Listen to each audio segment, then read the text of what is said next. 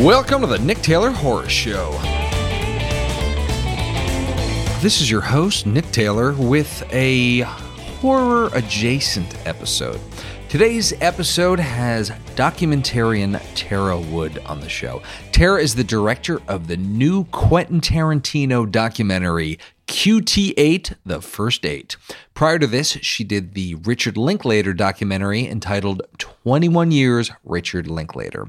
So her new movie covers Tarantino's career from Reservoir Dogs to The Hateful Eight, his first 8 movies, and features sit-down interviews with multiple actors and collaborators, all of which get to the heart of who Quentin Tarantino is as an artist and as a person.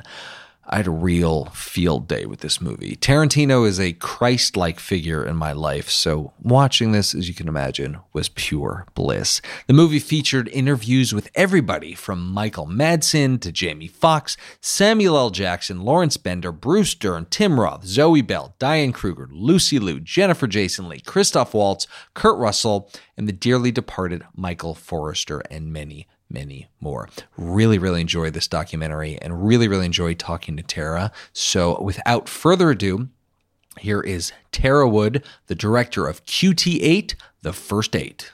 I was wondering, what was your initial approach to storytelling? I mean, were you toying with ideas of doing nonlinear, considering it was Tarantino, and how did the overall kind of structure come together? Yes, I definitely considered that, but anything, and the same thing with the music, this will apply to anything that I felt came close to seemingly competing with his style immediately got nixed. So if it didn't seem natural to go in that kind of direction, then I pulled away from it rather than forcing nonlinear. That's because of, right. Yeah. And the same with the music. Like when we were creating the score, we're like, well, we want to feel that, but we don't want to mimic that. So, right. With regard to how it started, looking at the films, it felt like he looked at bigger. Well, actually, it was after the Stacey Sher interview where she says that he looks at what goes into his films is what he's considering in his life at the time. Mm-hmm. So that seemed to really break it into those 3 chapters. So the chapters we used, that's him. Right. But what started as a revolution, which was very much Quentin entering the scene and changing filmmaking with his style, that's what we saw in Reservoir Dogs and Pulp Fiction. Mm-hmm. And it was very strong that way. And then he moved into the next 3, which were very female-centric and genre-motivated. Right. And then, then Django, Bastards, and Hateful Eight looked a lot more like justice. Like he was looking for answers. Yeah. On those. You know? So a lot of that came out because I did the 21 Years Richard Linklater documentary. I realized that with this type of film, especially if you're not creating an expose, which this is not, when you're just kind of celebrating and considering the filmography, you don't have that set path, Right. So what I learned was that the interviewees definitely kind of dictate what those themes are and what you start to hear more often. And so they tell the story, and then I have to, I pull from that. But they definitely drove the narrative. Interesting. So to speak. Yeah, one of the things that I really enjoyed about the movie was it really painted what felt like a very vivid portrait of what it must be like to be on a Tarantino set. I've heard all the stories. I've heard about Big Jerry, and the no cell phone policy and all of that. Were you ever given set access? Were you ever able to either be a fly on the wall throughout the course of filming or anything along those lines?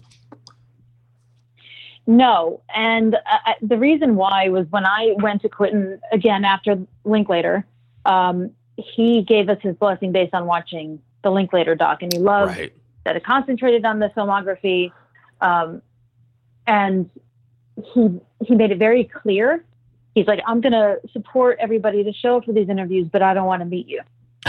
So, because he didn't want it to be biased. He's like, I don't want you to take anything from me directly. He's like, I love that you don't interview the director. Like, he was really into that. He loved it. I mean, I assume that a lot of people went to him to make documentaries about him. Right. And I guess that's what allowed him to let me do this. Mm-hmm. And it was kind of shocking from Tarantino. I thought for sure that he'd want to. I thought we were going to have the other battle. I thought I was going to have to convince him that we don't interview the director, but he was very much on board. Well, I was that's surprised, interesting. Well, considering what his public persona is, right. I think that's what most people would expect, right? And I was definitely one of those. I would imagine it would have its own benefits, though, to not have direct access, or not that you don't have direct access to him, but to not rely on a big, long interview with him to kind of carry the movie. The fact that you have to get it through other people. I mean, I thought it dimensionalized him much better as opposed to it being straight from the, from his mouth. I mean, did it feel like in a way an advantage that served the film ultimately? The fact that it didn't focus on him talking about his own life? Absolutely. I think it's natural. When you meet somebody or want to get into business or into a relationship, you ask other people about that person. Right. Right? Right. So it's kind of a natural way to go. So I think it's, now that he was so definitive going forward, because we're moving on with Tim Burton and David Fincher, hopefully. Oh, wow. I know. hopefully. That's awesome. But I definitely will not talk to them. Like Quentin, he's like most things with regard to film. Mm-hmm. He was right. He was right for me not to meet him. Interesting. 100%. Right. The reviews have been great, which is great. The audiences have been great. People, the reaction I like the best, and they watch this, they learn things that they didn't know. They like him personally more. Maybe what I feel the documentary reveals is that his public persona really is different than him. We all know he's loyal and he uses the same people in several of his films, but I think we kind of learn why a little bit more. So people soften to the use of violence. Well, it's not because he's a violent guy or it's what does Sam Jackson say? Or the N-word to scratch the nails on the blackboard. Mm-hmm. Like there's a reason behind everything he does. Right. And it comes from a place of care and interest and his constant exploration of human condition. I mean, it's much more interesting than the surface. Mm-hmm. And they want to go see all his films again. So in that sense, the reaction is awesome. Yeah. Having done this documentary and having learned so much about him, and I remember hearing him in interviews talk about how every single movie he did, he put something very personal in it. And there was some quote along the lines of, if you're dealing with something and you don't channel it into your art, then you're just not doing your job right. And he's gone on to talk about how Kill Bill is deeply personal, but he does not tell people specifically what about himself he's putting in those movies. But that being said, considering all that you learned about him and the people that you spoke to, I would imagine you rewatched all the movies multiple times. What were some of the kind of insights or revelations you got revisiting his movies, knowing what you know about him now? I mean, what was it like to rewatch his movies through the lens of the experience that you just had learning about him? Kill Bill looks very different to me. I think that's where he... And people didn't say this. I'm definitely pulling this. Yeah. But the fact that she was raped and he explored how a woman feels after that, and how she's driven. That came after the. I believe he had heard about Harvey assaulting Uma at that time, right? That was during that time. Oh, wow. And the car accident happened. And so there's that scene too. again, nobody said this, Right. but that looks different to me. Kill Bill looks very different when she wakes up in the bed and she's holding herself and realizing that she goes after the doctor. That was interesting. Wow. Or the aide, excuse me, the nurse's aide. Right. And Buck. They did mention this with Hateful Eight, that John Ruth, Kurt Russell's character, was based on the explosive personality of Harvey Weinstein. Yeah, I remember. So that was Hateful Eight's very different. Yeah, I guess I can see the explosions maybe being about. I don't know. I liked John Ruth as a character. I thought he was kind of a cool guy. I mean, they're all hateful, but I think out of anyone, he had the most moral compass. But I didn't originally. It was hard for me to see Harvey Weinstein in him. But those explosive outbursts, from what I understand, that was common with Weinstein. Yeah. So and the fact that he used Zoe Bell in Death Proof after the accident that happened on Kill Bill with Uma. Oh, interesting. I didn't even think about that. Yeah. So watching the movie, another thing I really enjoyed is it really distills a lot of kind of artist insights. There's a lot of inspirational stuff that other creatives and artists of not just directors, but all stripes could use for their art or what they're creating. Did you set out to make something that was specifically for creatives and that was for, other artists that they could kind of pull from? Was that an intention? Well, yeah, that was the part that I think people did want to know more about. Yeah. The fans. Yeah. So we would concentrate on those types of questions, I guess. Gotcha. So like the reason why like the comparisons to using old movies, like the killing sequence from above the floor plan and how we used it in Kill Bill, and how we structure that, or sharing that. Tim Roth, I believe, says it, he discusses those references and he sits with you and he talks about it. Or again, Zoe Bell running up the staircase when he wanted her to have an intention, and that made it a better performance for her as she ran up the staircase going after Lucy Liu's character. Yeah. I was taking notes during those parts. Yeah. Yeah, it was all. So I found that stuff interesting. The way he does things. Yeah, because I mean, like you said before, there's meaning behind every decision that he makes and every choice he makes. I mean, he's just such a consummate artist in that regard. So there's fascinating stuff about his process. I could have watched something that was 3 times longer, so I really was enjoying it a lot. Not just being a Tarantino fan, but it was so much fun. So. I wish I could have. I would have watched a docuseries. 45 hours. Oh, man. Well, what I was wondering is, what were the most painful things to cut from the movie? I mean, what were some things that you really wanted to be in there that just didn't make the cut? Oh, geez, there's so much. One cute one, I guess, is the story about how the tooth wagon came to be in Django. Oh. And it was because, I was like, that's, why? How did that come to be? Yeah, I always thought that was a very obscure part. Right. So Christoph Waltz had broken his pelvis by falling off the horse. Oh, wow. And, and they had to keep shooting, obviously, and he wanted to keep shooting. So he got well enough to continue shooting, but not well enough to straddle a horse again. So they built the tooth wagon so that he could sit comfortably.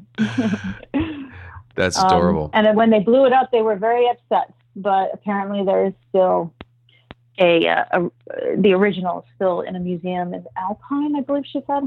Interesting. So that was a cute story. Yeah. That is cool. But Michael Madsen had lots of stories. I mean, like Bruce Dern, I think, spoke for 3.5 or 4 hours, and his stories are amazing. Oh, wow. And sitting with Robert Forster, and I wish I could have kept a good 45 minutes of what Robert had to say. Yeah. That was concentrated around Quentin and how Quentin, brought his career back from the depths, but in a very eloquent, loving way. A very Robert Forster way. Yeah. So I mean, getting the movie made had some difficulties with it. I mean, obviously you got locked into a legal battle, and you don't feel the need to go into too much detail unless you want to. But for other filmmakers who face similar kind of obstructions to getting the project made, I mean, other than getting a good lawyer, are there any pieces of advice or resources that you recommend, or just specific pieces of advice for keeping a level head during those time periods and making sure that you come out and actually get the movie made? Because it can be often really difficult for a lot of filmmakers, and it leads to a lot of projects not happening. But it sounds like in your case, yes, you pushed through pretty hard. Yes, I have a couple bits actually. One, know the worth of the project and whether it does make sense, and if that matters. If money matters, then that definitely has to be considered. In the ultimate return. Right. So don't fight just for the sake of fighting, I guess is the advice on that side. The other is, when you do make your decision and you do find that it does have worth and is worth fighting for, don't listen to other people, because people will definitely, I mean, with regard to this, in my experience specifically and what I was up against, you can imagine I got a lot of advice to let it go, that I would never win this battle. But if you really believe in something, don't listen to that.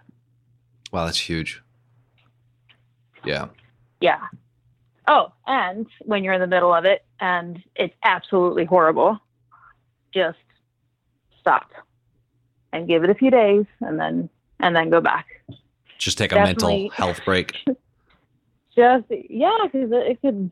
Again, you can imagine the things, what I had to deal with this, and anger was a huge part of it at many stops. And I couldn't let the anger of not having the project destroy the forward movement of getting that back. Right. So, right. There's a lot of times you have to stop and just don't speak when you're angry, sort of thing. Interesting. Okay, I feel like that's great advice. Thank you. So you Uma probably said it best on the red carpet. Do you remember that? When somebody asked her about how she felt about Harvey? No, I don't remember that. What did she say? And she was seething. She said, I've been told, or no, she said, I have learned not to speak when I'm angry. So I am not going to speak right now. And I will get back to you when I am not angry. Interesting. Yeah. She had a right to be mad. Yeah. Usually go look at that. That was, woo. Like if her hair could catch on fire, it would have at that moment. Yeah. I'll definitely have to check that out. Did you have any conversations with her at any point? Yes, quite a bit. And she ultimately, obviously she didn't partake, but she, before I signed with Harvey, she was hesitant, and I didn't really understand why, because I knew her and Quentin were friends again. But then obviously I learned why. And then once Harvey bought the film, she went quiet, and I was confused by that. But then October 5th, and when the Me Too movement began, I learned why she was hesitating to come forward. When I finally did win the rights back, she still wrestled with it, and then ultimately she just couldn't bring herself to do it, which I actually did speak to Quentin about this. And his reaction was, I understand. So got it. I think Uma has a lot. There's probably more that we don't know, and she has every right to not feel the need to share that. So no, of course. That was a big disappointment, though. I would have loved to have Uma. Yeah. Because they had such a great time. Right. As Yeah. No, I mean, she was his muse for the longest time. As a filmmaker yourself, what were some of the most important lessons you learned from studying Quentin Tarantino and from doing this documentary that you are now going to apply for your career and your work? The importance of the attention to detail and the passion behind the detail.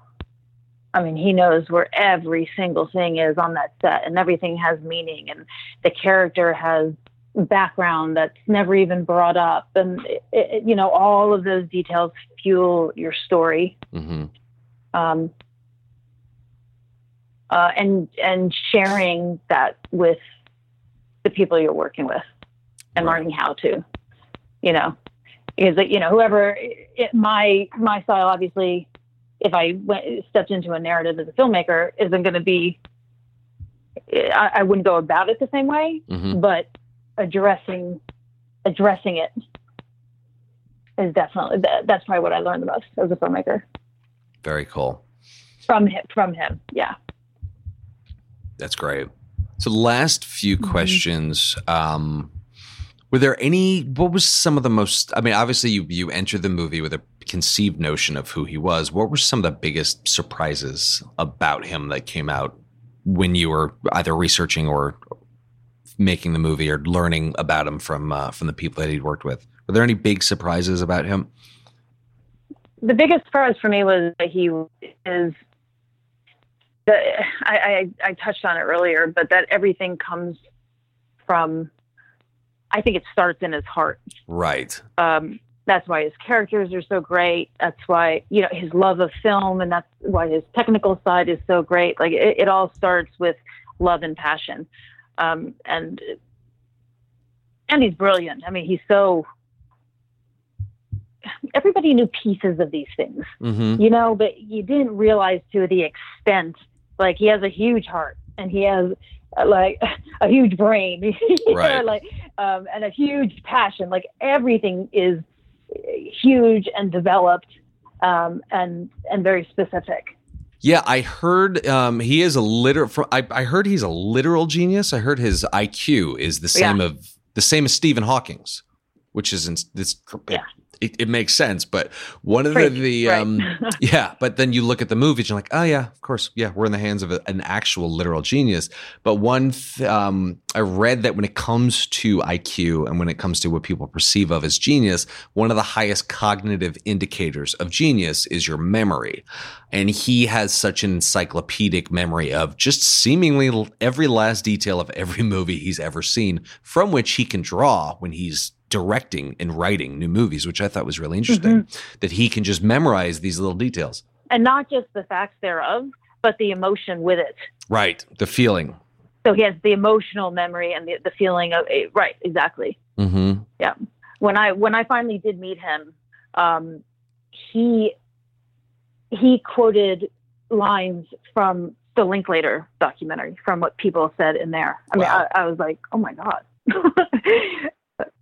It was crazy. I was like, wow, you're like everything and more about what everybody just said. Like when I sat down and actually met him, everything everybody said was like exploded in front of me. And like, wow, it was huge. And within 5 seconds, everything. And you just brushed on this before, but I wanted to reiterate it. I read in another interview that you were told by other people that Quentin Tarantino was all heart, and that's what inspired you to make the movie.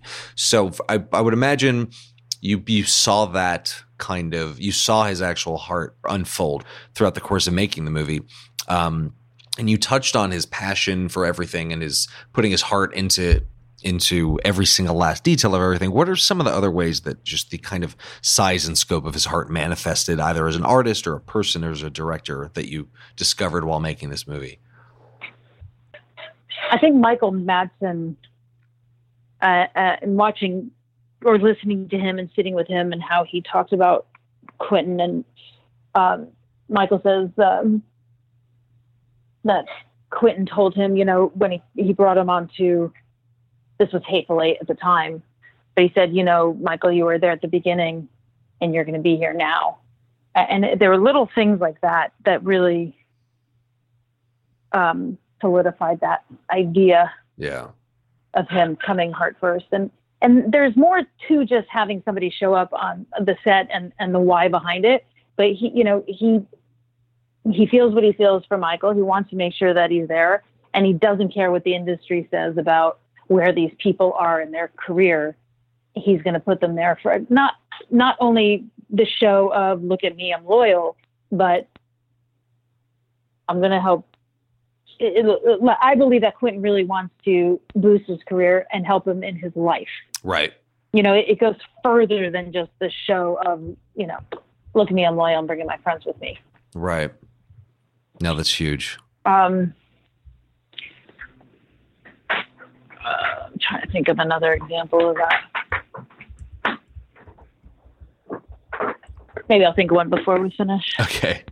But sorry. No worries. So and you did address this question, but so Tim Burton and David Fincher are next. Anybody else you'd like to do a documentary on? P.T. Anderson. Oh, that'd be cool.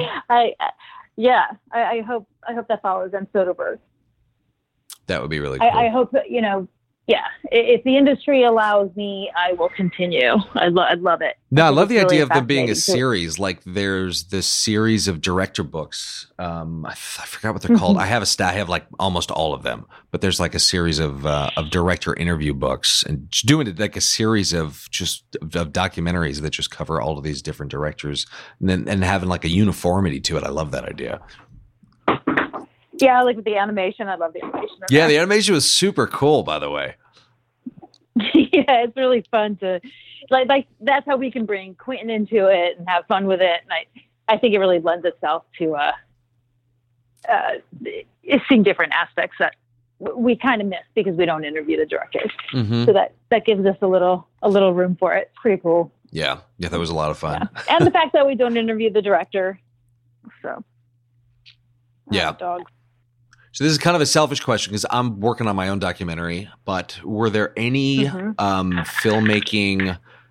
There's a lot of books on filmmaking, a lot of books on directing and documentary filmmaking and courses, and a lot of them are done by people who've never really done it, so they're not really, you got to take it with a grain of salt. But that being said, as a filmmaker, were there any either resources or books or anything that contributed to your ability as a documentarian that you'd recommend? There was, it was the Robert Rodriguez's. I'm trying to remember the name. Of Rebel Without a Crew. Yes. That was it. Yep. Yeah, that was a great one. Mm-hmm. And last couple. Here it is, it's right in front of me. But yeah, I love him. I love his director. His director interview show is excellent. Oh, and he's another one I would love to do as well. Oh yeah, he would be great. Waiting. Mm-hmm. He would be great, and it would round out the Austin crew with Linklater, Tarantino, and Rodriguez. Oh yeah, there you go. Mm-hmm. So, seeing the movie in its finished form, what would you have invested more in, and what would you have invested less in? I don't necessarily mean money; it could be time, effort, resources, energy. But what would you have invested in more, and what would you have invested in less? Probably worried less about who was going to show up because the ones that should be there tend to. That's kind of a fluffy statement. No, that's a big one though. Yeah, because there's people we're struggling to get, and we're constantly working around their schedules. But I like that idea that people who should be there will want to be there. Yeah, and it depends on what kind of documentary you're making as well, right? Yeah. No, I mean, that's a comforting idea that the people who belong in the movie will want to be there. Mm-hmm. And I think sometimes forcing or pressuring, right? Then you get on set, you find out, you're like, oh, well, because there's not much to contribute like you thought there was, Right, so, right. Yeah, I stand by that. So they kind of weed themselves out. Mm-hmm. Yeah, I think so. But I might have spent more time trying to make Uma comfortable. Huh. I probably would have spent more time there. Gotcha. Or figured out how to spend my time better there. I don't know. Got it. That one I feel slipped away. Gotcha. Well, it was a really fantastic movie, and really, really enjoyed it a lot. So huge congratulations. Thank you very much. Oh, No, here's another one. Read the book on fair use, which I believe Michael Donaldson put out. Oh, that's great. If you're a documentarian. Yeah. It's amazing. This whole film was done on fair use. I didn't pay for any footage. Oh, wow. That's great. Yeah, I was wondering because there's some big, long scenes from movies that are in there, and you really like. It didn't seem like you had to worry about anything being too long, and it was very. You were able to really get some great scenes in there without cutting them too heavily, which was great. Yes. Okay, so I will read that book. And that's based on, knowing the fair use law very well and how to use it and how to be very creative with it before you go into your interviews, because you have to drive the interviews in order to use it into what they say. So you kind of have to help. For example, I wanted to use Steeler's Wheel in the dance sequence, obviously, right? But I wanted to make the music guys will come after you before the film guys will. So I was like, Michael, do you mind saying specifically, the song and how long, and like really explain out the scene, because then you can use the whole scene. You don't have to cut out of it. Oh, that's really interesting, because it's all about contextuality. They have to be specifically talking about what you want to show, or else you can't show it. Oh, that's brilliant. Right. Okay, that's a huge tip. Thank you. Yeah. Yeah, Michael Donis was amazing. I have a bunch of Tarantino books, but were there any particular books on him that you liked more than the rest? I started to read a couple and stopped. It was almost the same idea as not meeting Quentin until afterwards. Interesting. Okay. But Tom Schoen's Tarantino retrospective, I thought was nice. There's a a couple other ones I had touched on, but I abandoned them relatively quickly. Gotcha. I really wanted to keep a clean slate with regard to stuff that wasn't already out there. Yeah. Yeah, I feel like it's important to do that as a filmmaker, or balance it anyway. Yeah.